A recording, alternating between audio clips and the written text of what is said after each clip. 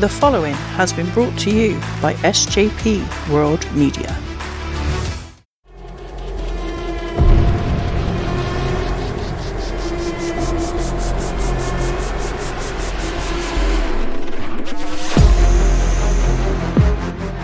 You people, What's with him? you know who I am, but you don't know why I'm here.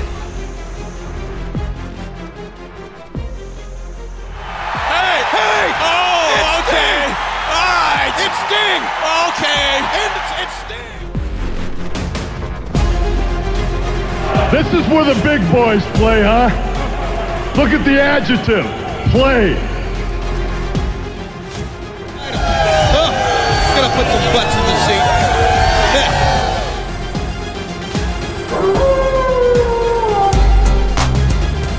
Self-high five. Woo! We've been hanging and banging, brother. You're next. Watch Real Monsters go at it live on WCW Monday Nitro, where the big boys play, every Monday night at 8 on TNT.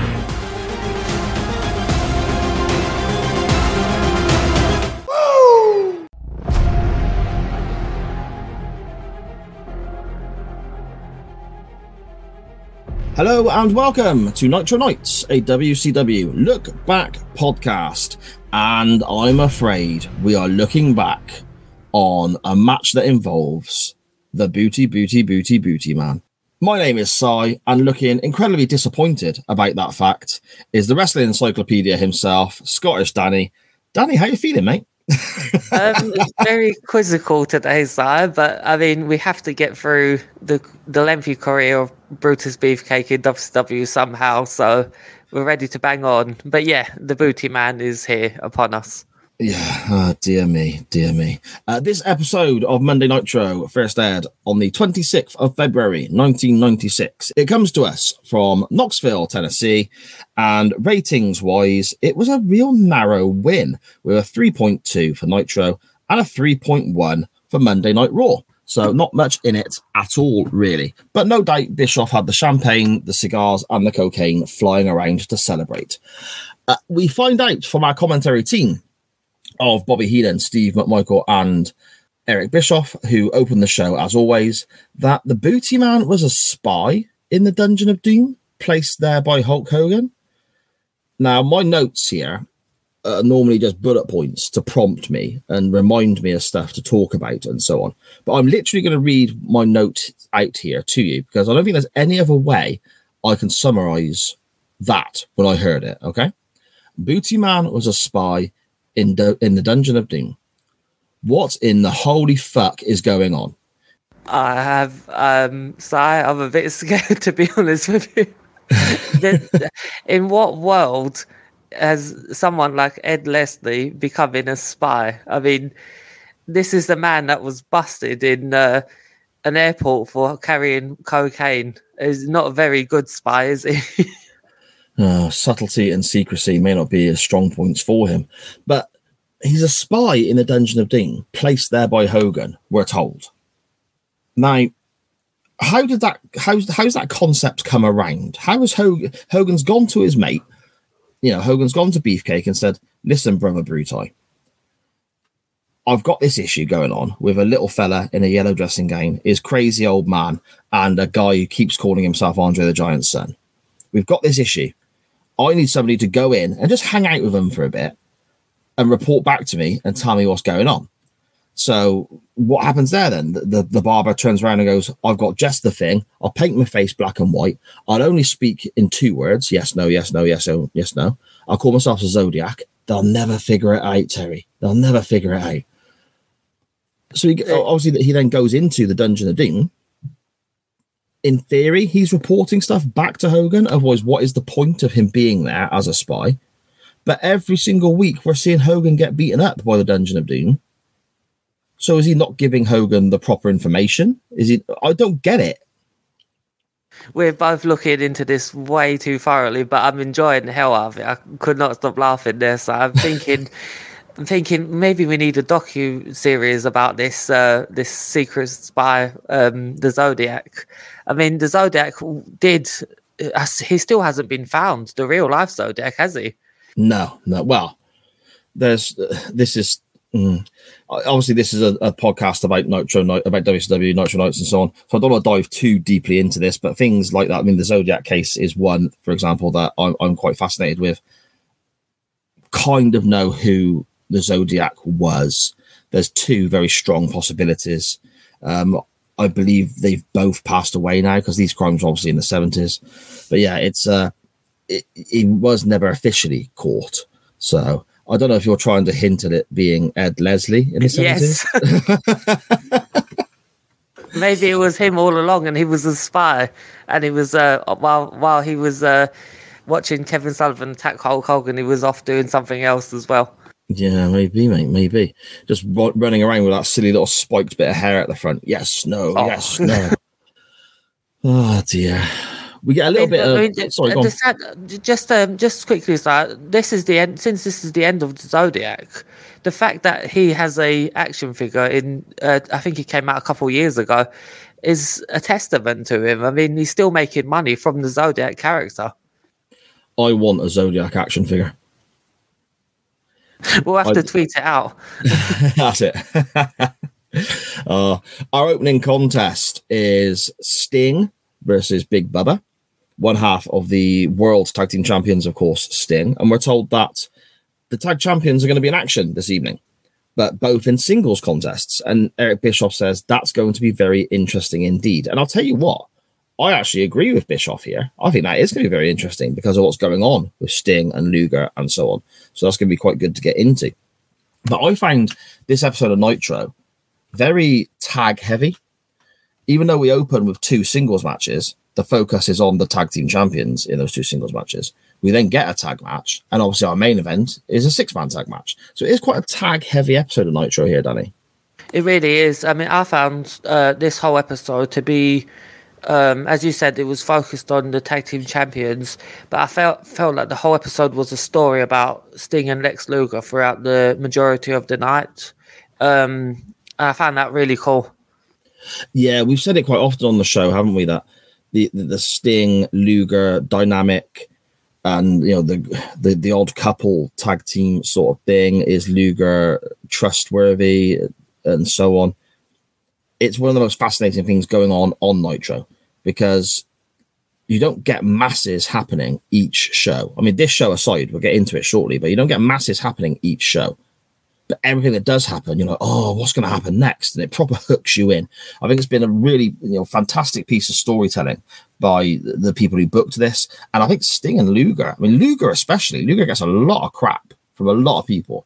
But I think Luger has been fantastic in this storyline here. So well done, acting like the chicken shit heel and then trying to pretend he doesn't have Jimmy Hart in his back pocket and all that sort of stuff. Luger, to me, has made this. He's been great. He has, yeah, definitely. And it all goes back to the subtleties. I mean, we'll get into them later on in this episode, but the subtleties is what makes this whole storyline for me.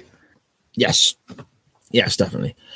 During the entrances here for Sting versus Big Bubba, we have, I suppose there's a clip of audio that is played again and again whenever people talk about the Monday Night Wars and how Eric Bischoff conducted himself during this time. Eric Bischoff, people would have heard it if they're wrestling fans, of course. It's on all documentaries and so on. It's the example used of Bischoff giving away the results on the pre-taped Monday Nitro to keep people on his live show, on the channel that his live show is being shown. Eric Bischoff refers to the WWF as the World Whining Federation. Lists that Vader does something and Yokozuna's on the show. Diesel goes over is a term he uses. And he says something about Bob Holly and ends with, guys, he's still around, which tickled me a little bit, to be fair. That makes me laugh because Bob Holly would be around for another 12 years after that statement was made. Yeah, exactly. And he would have been, I'm assuming, Sparky Plug at this point in 96. Is that roughly right? Yeah, he didn't turn Hardcore Holly or Bob Holly until well into the late 90s or early 2000s. Okay. Something I noticed straight away here is that Sting is not carrying his World Tag Team title to the ring, which in a way, I felt was odd. But on the other side of the coin, it's WCW, and we've seen that before. Sting was the United States champion and didn't bring the belt out to the ring with him. So maybe Sting's just forgetful. I think he is, but I put it down to that subtle hints of Sting not really feeling this tag team anymore, or starting to have suspicions. But I mean, I might be looking into that too much, and he might have just forgot the championship, as we discussed in the past. No, I don't think you are looking into it too much. I think you're spot on. I think this is potential. I like to think anyway. This is potentially those subtle little touches to the Sting Luger story. Sting not coming out with the belt in this singles contest, and then when we get to Luger a bit later on, he comes out at one point carrying both belts, but he is very proud of his tag team championship in his contest. But we'll get to that very soon. This is, to me, quite a good opener. Sting is obviously hugely popular wherever he wrestles. The crowd are crazy into Sting. It gets people off their feet, and it's a good start to the TV show, Danny. It really is. And what I liked most about this match was the announcers repeatedly putting over Bubba Rogers as this big guy who's tough guy, but then when Sting would attack him, he would sell quite comically. I don't know if you noticed that, Si. He would sell kind of like he was like a heel in the WWF. It was like his facials, it was doing like shaking things and stuff like that. But I did find that a contrast, but I did find it entertaining nonetheless. Yeah, there was a really weird kind of shaking of the arms and the head moment, wasn't there? And I was a bit like, yeah, what's all that about? Was that after Bulldog or yes, yeah. Yeah, I just found it weird because as that was going on, you had Eric Bischoff, we had all three announcers saying that Big Bob Rogers was tough and he's done this and he's done that, and it was like, okay, but is this the same guy we're watching? Yeah, fair point. Bubba takes control of the contest. I mean, it's a very straightforward, I suppose, kind of wrestling match to open the show. Sting comes out, crazy popular. Bubba takes control. He's hitting some big clotheslines and atomic drop. Eventually, Sting has a bit of a fight back, which is cut short by Bubba. But then Sting does manage to fight back a little bit when he knocks Bubba off the top rope, and Big Bubba takes a big splash into the ring from that. Fair play to him. And then Sting wins with a top rope crossbody. So the crowd are happy straight off the bat. They are, and I think one thing we forgot to say was Sting hit an amazing pile driver in this match, and the camera totally saw where Big Bubba's head didn't hit the mat. they messed up on the camera angle there, but it just proved how strong Sting was, because he looked like he deadlifted Bubba Rogers up, because it looked very impressive, but just a missed camera angle. But yeah, finishing the match with a flying crossbody for the 1, 2, 3. I don't know how to feel about that. What do you think about that finish, Si? I like the fact that a match can end at any time. It adds to the realism of it. However, in a situation like this, where it's the opener of a show and it's one of your big stars, it's an opportunity to promote their finishing move a bit more. So a Scorpion Death Drop, if he didn't want to have Bubba tap out, but I can't see why Bubba tapping out would be an issue. So the Scorpion leg lock would have worked as well. But again, it's one of those things where it makes it look like the match can end at any point. And I think wrestling fans nowadays are very much trained into thinking you've got to see a finishing move for the 3 count to happen. So I like the fact that sometimes in WCW that's not the case for me. Yeah, totally. I think that that idea of you have to have a finishing move for the match to end probably comes from like computer games and things where you could only win the match if you hit your finisher. I know it does for me. I can speak to that. Yeah, and it is a sort of, I suppose that that sort of generation that were playing those games, I mean, SmackDown and versus Raw and all that sort of stuff on the PlayStation and whatnot, that they will have that, I suppose, bred into them, maybe because of the games, maybe not, I don't know. But the wrestling on TV, sort of the mid-2000s onwards, was always very much a case of, okay, Triple H has hit his pedigree, it's game over. Yeah, Goldberg has hit his jackhammer, it's game over. The rock bottom is game over. So it's very much a case of, I mean, that's great because you get the crowd response from that move and so on. And you also then get the other side of that when, using the rock bottom as an example, when the Rock would go for the move, the crowd would react, but then his opponent would escape. So you got that added touch you can throw into your match earlier on as well. Yeah.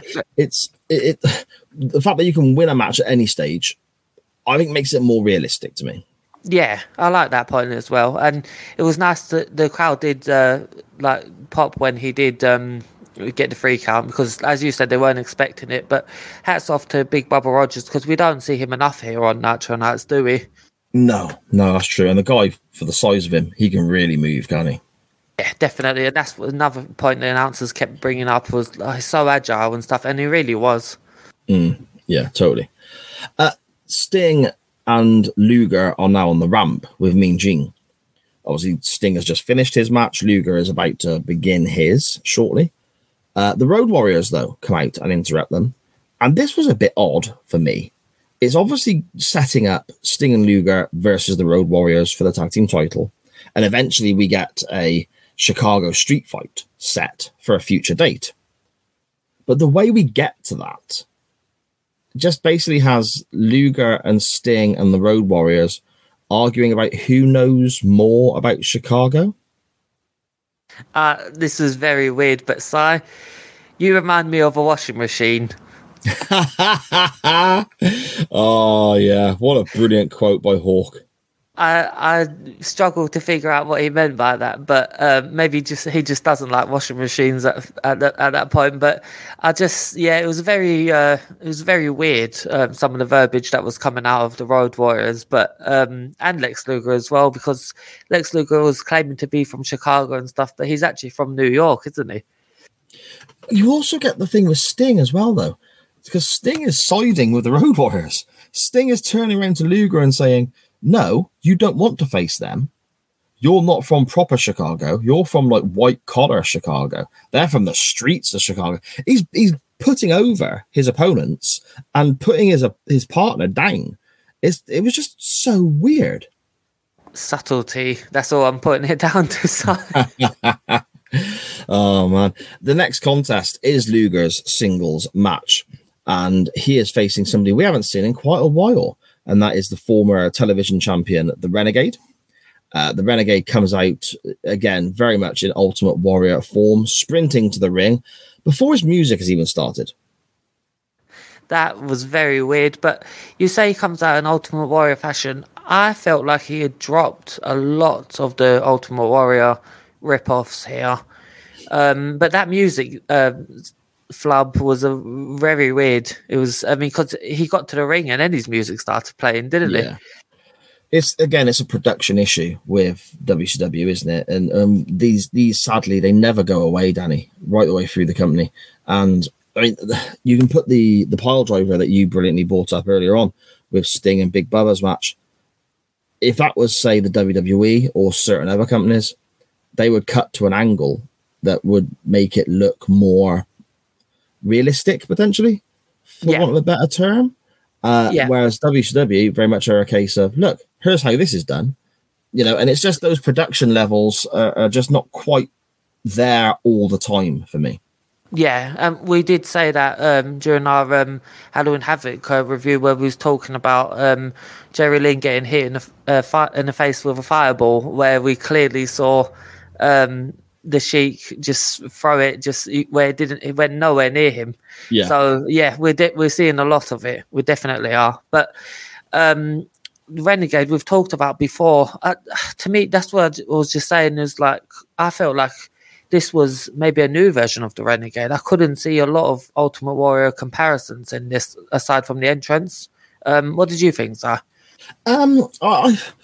I still got Warrior vibes, because I think the hair is very much like the Warriors when he was like 1990 world title run, that kind of feathered hair with the highlights in it and so on. He's obviously still got the tassels around his arms. He's got the running to the ring. When it came to the actual work in the match, the Renegade's obviously not got masses to him when it comes to actually the in-ring aspect of things. So there is potentially still similarities there when the match starts, because it's all clotheslines and power moves. And that was kind of the Warriors game as well, I guess. But I think you're right in one aspect, in that the face paint was very much toned down. Because when we saw the Renegade previously, he had a lot of face paint on. He still did here, but it was toned back quite a bit, I think. Yeah, and he also had new ring attire as well, didn't he? He wasn't going with the singlet anymore. I think they mentioned it in the commentary, but they said like the Renegade has been spending a lot of time in the power plant, and it definitely showed us an improvement in ring here. I don't know if you did, Si, but I know he had a lot of offense in this as well against Lex Luger, which I was very shocked about. Yeah, I mean, I think this again is just adding to the whole differences in Sting and Luger. Sting in his match, he was very much, foot to the floor, full speed ahead, off, attack. He was on the offensive and so on. And then he had the big comeback when he was getting worn down by Bubba, and had the heroic victory, overcoming the issues he had in the middle part of the match. Luger here is basically wrestling as a chicken shit bad guy. He doesn't fancy tying up much with the Renegade. The Renegade sends him out of the ring quite early, and Luger is almost playing the role of Big Bubba in the Sting match in a way. Maybe not as confrontational, but there's aspects there. So, yeah, the Renegade does get quite a bit in, but I think that's because Luger is trying to play that kind of I'm a bit of a bad guy, bit of a scaredy cat sort of aspect, maybe. It's all character work, isn't it? And again, you keep bringing the word up this week, and I'm going to steal it from you. It's the little subtleties in the story, because the differences there between Sting and the dynamic of his match, and then Luger, who is the other half of the tag team champions with Sting, of course, in his match, the differences in both of their game plans and how they approach the simplicity of having the challenge is night and day. It's completely different. And that adds to that strange, odd couple dynamic of the team itself. Yeah. And a big point was Lex Luger coming out with the championship belt as well and posing with it and making sure he had it the right way round and things like that. That was very cool as well. Yeah, he's really, really pressing the point. Look, I am one of the tag team champions, whereas Sting doesn't seem quite as excited about this. It's a really interesting thing they're doing here. And, hopefully we do get a lot more of it. And it's not just sort of nipped in the bud and forgotten about or whatever. The match itself, however, the Renegade starts well. Luger ends up to the outside. Luger does eventually take control after numerous crossbodies and an atomic drop and so on, when the Renegade goes for a crossbody again and misses and basically just smashes himself into the top rope, doesn't he? That did look brutal. Yeah, fair play to the guy. But it doesn't last for long with Luger in charge. Renegade starts to fight back. We get a pretty spectacular handspring elbow into the corner from the Renegade, because the guy is like 6'5" and 270, I would imagine. So seeing him do that was quite spectacular. We also then get a bulldog by the Renegade, which sets up Luger for the big splash off the top. And as Renegade climbs to the top of the ropes, what happens, Danny? Well, then Jimmy Hart just appears out of nowhere, pushes the Renegade off the top rope to the floor. Lex Luger runs out, gets him in, puts him in the torture rack, and then gets the win. And to me, I found this was the most impressive Renegade match I've ever seen, to be honest with you. And I know that's a bit bold statement, but I never saw the Ultimate Warrior go to the top rope. Okay. Or even attempt it. I don't think he did. He wasn't really known for that, was he? No, I mean, he used to use an axe handle off the top on occasion. I think probably if you watch the WrestleMania 7 match with Savage, he might have done it then, or maybe getting confused to the SummerSlam 92 one, maybe. But yeah, didn't happen very often. No, you're correct. Yeah, but he had to win. Lex Luger had to win this, but Renegade definitely brought his all in this match, I found. Yes, definitely. Yeah, without a doubt. He served his role very, very well. He portrayed his role there very, very well. Jimmy Hart is celebrating with Luger, and Luger's flexing and so on. After Luger's got the victory here with the rack, after the whole pushing him, renegade off the top rope and etc. Sting then comes out. Jimmy Hart is gone. He pegs it. He wants nothing to do with Sting. And Sting is really not happy with Luger about what's happened here. And Luger tries to say he doesn't know why Hart was out. He's got nothing to do with him, when it was obvious to everyone that's not the case. And Sting really gets in Luger's face at one point, doesn't he? Yeah, he's really in, like, nose to nose, just screaming at him, backing him into the ropes, and just, you can hear him. He's just like, why are you with, it's either me or him, it's either me or him. And Lex Luger's just trying his best to just calm Sting down, but Sting's having none of it. So I think over the last couple of months, me and you have talked about how Sting is gullible. I think he's dropping that here. Yeah, potentially. But again, it doesn't have a full conclusion. We've seen what we have seen. We've then seen the argument, and Luger kind of skulks off one way and Sting kind of goes off the other. And we know it's not finished. There's a lot of unfinished business there between the two. So to me, brilliant. Bring it on. Let's see some more. Where is this going? Definitely. I hope something will happen as we head to Uncensored. Yes.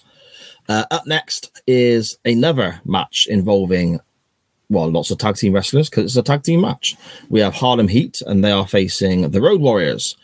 This is just four massive guys trying to outpower each other for a while, isn't it? It really was, yeah. And I think I made a note on this. This started as just a normal tag team match, but midway through it became a number one contenders match for the tag team championships. Yeah. So it felt kind of half important, but not all the way. Yeah, I mean, it's funny because they've already earlier on declared that the Road Warriors are getting a title shot in that Chicago street fight. And then this match, halfway through, Bischoff says this is for a title shot. The Road Warriors ultimately win, so they're getting their title shot that they were already promised earlier in the night anyway. It just kind of all felt a bit clunky, it just wasn't quite on the money for me, Danny. Yeah, I could see that. I could definitely. I mean, we've seen this match a couple of times now as well. So I was kind of like, oh, okay, well, we know who's going to win because we know the match are uncensored. But there was some good highlights in this match. I forgot that the LOD/Road Warriors could get some really good drop kicks in. I mean, they were still, here they are. I think they're in mid-30s at this point, and they were still hitting those like really big clotheslines and stuff like that, and power slams. But that sneaky drop kick I was quite surprised by. Yeah, and they both, I mean, from one side of the coin, it doesn't look amazing because they don't get as high as, say, a Mr. Perfect or whatever. But they're massive fellas. They weigh a ton, so it was impressive they can do it in the first place. But they do hit it very straight and literally right into their opponent's chests. So it looks like the intent is to hit the chest. And I don't know if you've ever been kicked in the chest, Danny, but it bloody hurts. So, it makes sense. Yeah, it really does. And especially against Harlem Heat as well, because they're known for their kicks. And we saw a lot of like axe kicks and bicycle kicks and things like that. So it was, I enjoyed this match. But I think I'm ready for LOD and Harlem Heat to face other tag teams now because they've been facing each other for quite a while. Yeah, that's true. The finish comes basically when Booker T hits the Harlem Hangover, that sort of forward roll, forward flip, leg drop from the top rope, which I think looks incredible. The size of that guy doing that, I think it's a really high spot. But there's no referee. Animal boots the crap out of Booker T, and the Road Warriors get the 3 count with the referee when he was finished being distracted by, I don't know, the butterfly that flew by him or a kid in the crowd waving or something, whatever distracted the referee for that to happen. The Road Warriors actually got a few boos here at the end of the match. Yeah, I was quite shocked by that. This is, could they be turning heel here? I mean, they're baby faces, aren't they? Yes. I think they might be turning heel. Interesting. So for us to watch in the upcoming weeks. Yeah, definitely. Especially with a finish like that as well. That just screams that maybe we're going to turn heel sooner than you think. Yeah, we'll have to see, mate. We'll have to see. That takes us then to our main event already. We have flown through this episode of Nitro. The main event, as mentioned earlier on in the show, is Kevin Sullivan, Ric Flair, and Arn Anderson facing the team of Randy Savage, Hulk Hogan, and Scottish Danny's favourite wrestler, the Booty Man. Oh boy, here we go. We do get another moment of, I suppose, WCW production error, maybe. I mean, it's not a big thing, but it is quite humorous to me watching. Flair's music is still playing as Hogan's music starts playing. So you've got a crossover there. Like Flair and the rest of the heels are in the ring. When Hogan's music starts playing, the natural thing for the cameramen to do is span around, look for people in Hogan t-shirts to celebrate. Here comes their red and yellow hero. However, as I said, Flair's music is also still playing and the heels are posing in the ring. So when the camera spans around and finds somebody, and it's a little young lad, probably 6 or 7 years of age, I think he's on his parents' shoulders, maybe, and he's got his Hulk Hogan t-shirt on. You can hear Hogan's music, and the kid is stood there with a big thumbs down, booing the bollocks off it. Oh man, subtlety, side. It was just funny. It looked like obviously that wasn't what happened, but the way it was shot and the way it was put together, it looked like this kid in the Hogan t-shirt was booing Hogan himself. It did. But speaking of fans, did you notice an old lady in the front row, not camera side, but the opposite side from the hard cam? I did. I'm going to get to her shortly. Okay, yeah. I'll let you get to her. Yeah. This is the heels come in first, then Hogan and his team come out shortly after.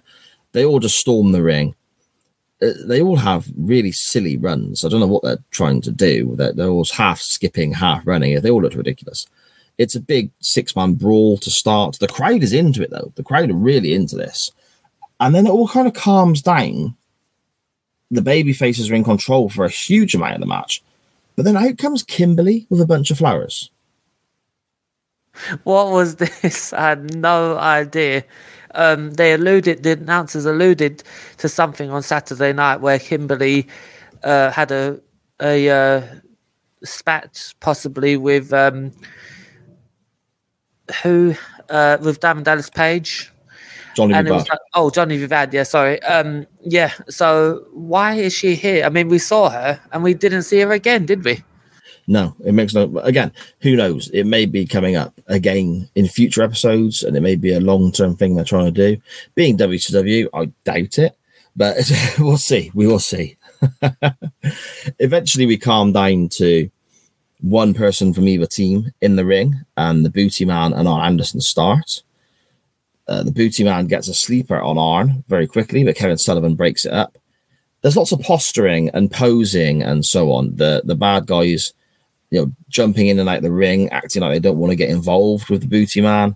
The Booty Man posing and slapping his arse and all sorts of stuff. And around this time, we get informed that there is no Monday Nitro next week. It's been postponed for... What do they say it was, Danny? Why has it been postponed? It's been postponed because the Turner Library is showing an old movie, sadly. I didn't write down the name, but it's basically a premiere of an old movie. But maybe if I go back and find out what it is, maybe we could review it on this show, Si, instead. That's not going to happen. Savage, it comes in as well, and he dominates Flair for a bit. Hogan comes in and clears everybody out the ring. The Booty Man comes in and he's dominating all the bad guys as well. And you're starting to think, my goodness, are the bad guys going to get anything in here? This is one of them is your world champion, for crying out loud. You're making them all look relatively unimportant. But then Woman and Liz grab the Savage's legs and they enable their team that they're backing to sort of take control for a little bit. They do, and the scary thing about this is when Macho Man grabbed both of their heads from outside of the ring, the crowd popped. Yes. Yeah, abusive to women. Yeah, that's it. They all hate Liz now, don't they? Oh, yes. The bad guys then, they're working over Savage for a while. Eventually, we get the hot tag, but it's not to Hogan. It's to the Booty Man. He comes in and goes through his repertoire of maybe 3 or 4 moves. And then Hogan tags in as well. Hogan just basically leans against the corner with his foot up. And all 3 of the bad guys are sent into Hogan's boot. He then hits the leg drop. 1, 2, 3. Hogan, Savage, and Booty Man win the match. But straight afterwards, the heels attack. Liz handcuffs Hogan to the corner. They whip him, and then everyone just disappears. But Si, who did Hulk Hogan pin? Flair? Arn Anderson. He had to get his win back. Yeah, there you go. I nearly threw my remote control in disgust because Arn Anderson has beat Hulk Hogan for the past 2 weeks, and this is typical Hulk Hogan. I have to get my win back. I have to show I'm better than Arn Anderson. I mean, you had Kevin Sullivan there, for Christ's sake. He could have taken the pin. Yeah, good point, mate. Good point. Oh, dear. There we go. But that's kind of the end of the show, isn't it? We see Hogan slouched in the corner, having been whipped. I don't know where everyone else was when this was going on. Savage tries to break the handcuffs with his bare hands, which obviously is not going to work. Randy, come on, think it through, pal. Yeah, I mean, it was a chaotic main event. There was a lot going on, but the crowd were really into it. I was quite into it as well. A lot of moving parts out there. It weren't too bad a match, Danny. It wasn't. No, this could have been. I mean, we said it last week. This felt big time. It was a big triple threat match. You had all the big stars with the Booty Man as well. But to me, as much as I hate the Booty Man character and as Ed Leslie in general, I actually think he did a lot of work in this match. I have to give him credit. And he had a better boot than Hulk Hogan. He had a higher boot than Hulk Hogan. I don't know if you noticed that. He could actually reach up to somebody's head, the top of their head, rather than Hulk Hogan just hitting their chest. Yeah, that's it. He had, to be fair, as much as we criticise Ed Leslie, and rightfully bloody so, by the way, he had a lot of the tools to become a big deal in this business. You know, he had the body, he had the height. He wasn't great in the ring by any stretch of the imagination, but then nor was some of the guys who made millions from this business. You know, he wasn't afraid of cutting a promo. He could talk. It's just, I don't know. I mean, you look at it as well. He's headlined a Starrcade. He headlined SummerSlam 89 with Hogan. And you go back and watch the main event of SummerSlam 89. When his music hits, that crowd go crazy. They are well into him.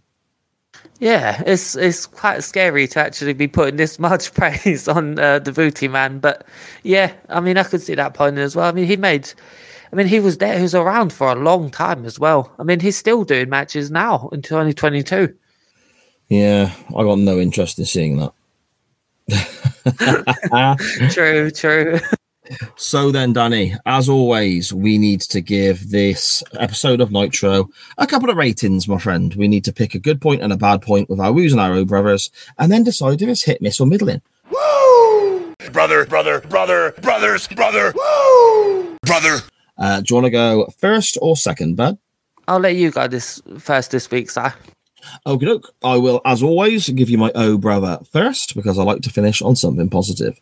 My oh brother this week is the revelation that the Booty Man was a spy. What a load of bollocks. Yeah, I'm definitely with you on that.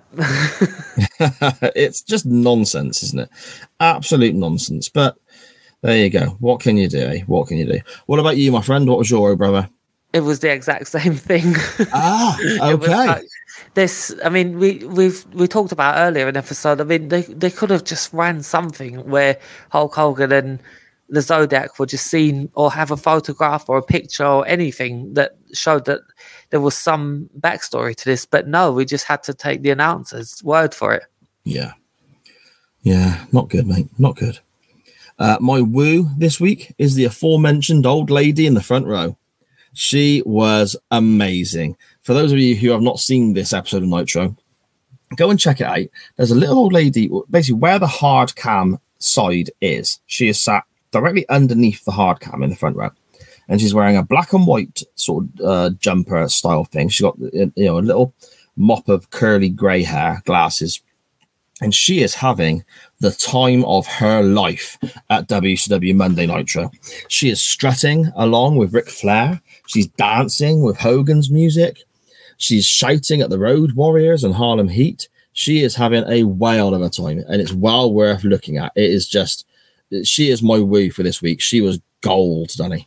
Oh, she really was. And the reason I noticed her is there's a very famous NWO gif. I don't know if you've seen it, Si, where Hulk Hogan's arguing with a fan. That is her. Yes, I thought so. I recognised the jumper. Yes, So, the same jumper, the same town, Knoxville, Tennessee, is definitely her, and we love her.